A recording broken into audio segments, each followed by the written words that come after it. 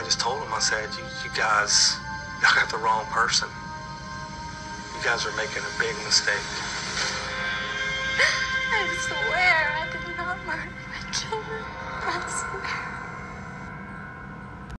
Hey guys, it's Jack. And Lily with What the World Wonders. And as you can see, today we're covering a topic more on the creepy side.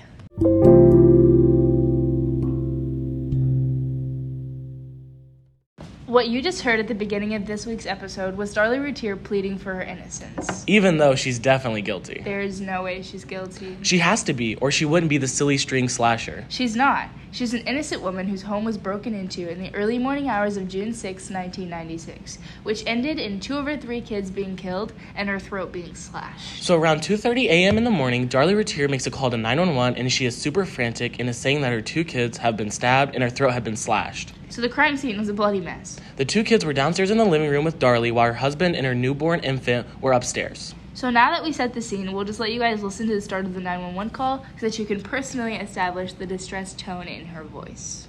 What is your emergency?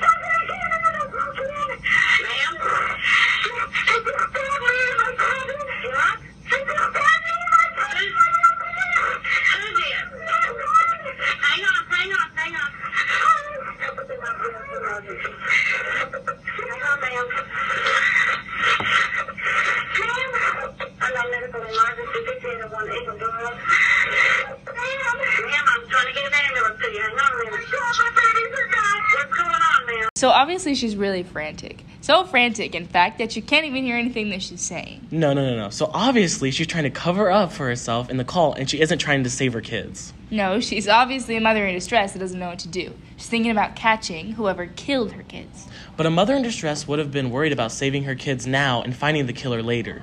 Maybe if she would have done that, there wouldn't be a killer because they'd still be alive. Actually, the one child was already dead before anyone got to the house, and the police kept the paramedics from treating the child that was still alive.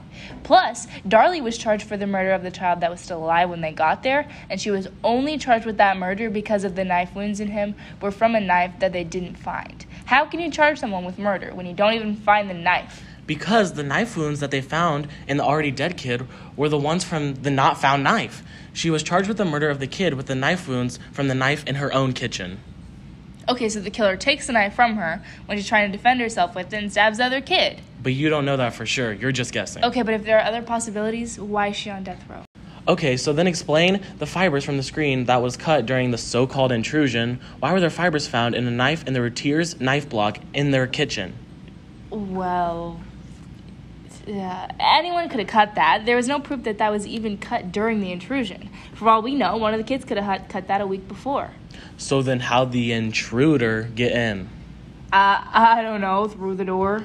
Well, then why was there a blonde hair in the screen? Darlie's blonde hair in the screen. Because she lives there. There's always hair around your house when you live there. You can't stop it. Yeah, well, you can help a slash window screen. Yeah, window screen not slashed by her. And even if she did, she was for sure chasing someone else that was in the house. So you're telling me this lady chased a grown man running through her house with a slashed throat.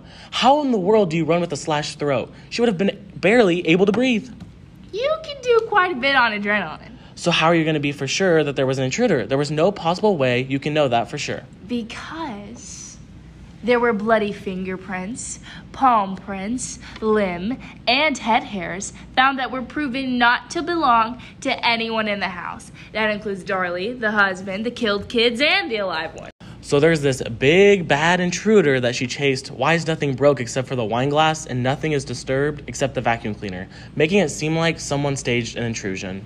You're the one that said that she chased them. I did not say that. Bro, you literally did. I literally didn't. You just said that. When? When did I say that, huh?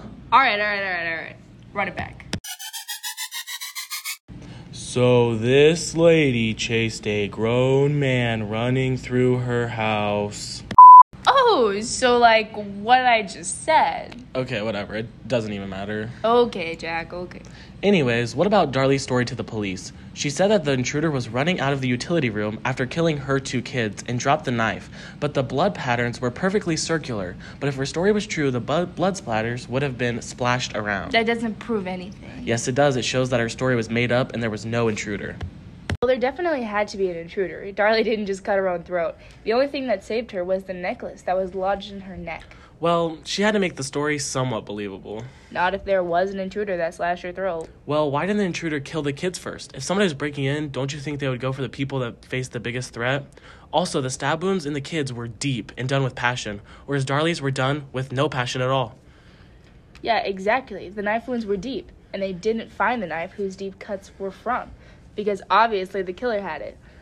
They were proven to not be from the knife that was in the kitchen. Well, then how do you explain that a week after, it was one of the dead kids' birthday and Darlie Routier was at the grave, laughing and spraying silly string all over the graves? Hence the name, the Silly String Slasher.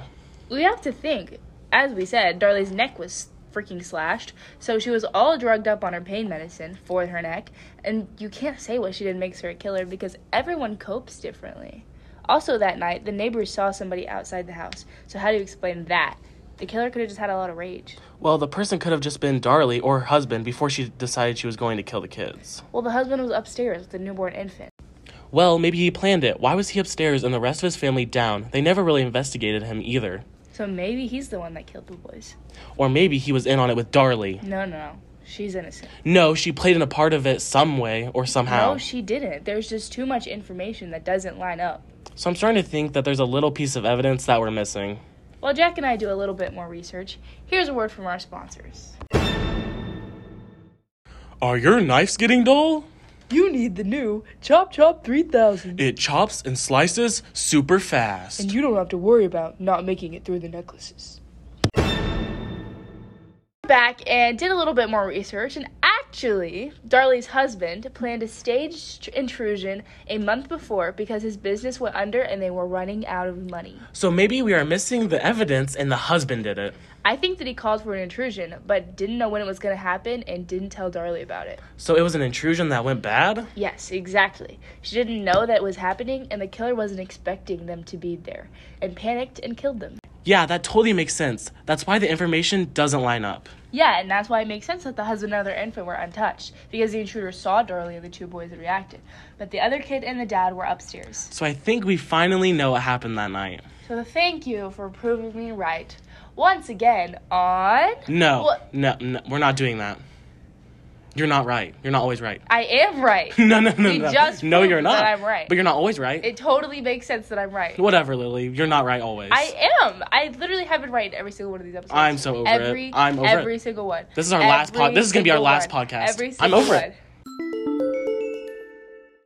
Thanks everybody for listening. We'll see you next time on What the World Wonders. Ugh.